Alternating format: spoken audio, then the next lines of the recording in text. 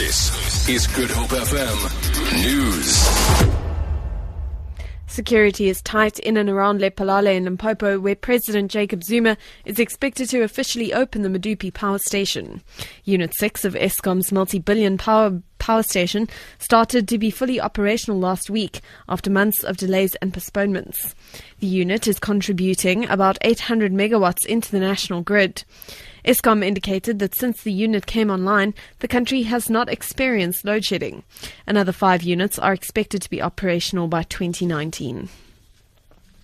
A 20-year-old Cape Town pupil has been arrested after a teenager was stabbed to death following an argument over a cap.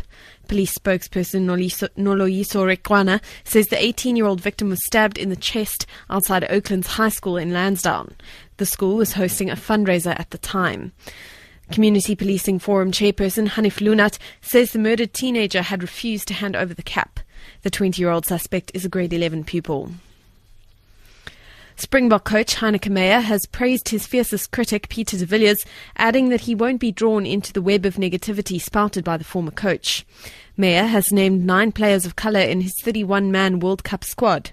He's been the subject of attacks from de Villiers over the past month, which he says have become increasingly bitter and personal. De Villiers has accused Meyer of taking Springbok rugby back into the gutters. Meyer has called on the former coach to use his talents to help rugby grow in all communities.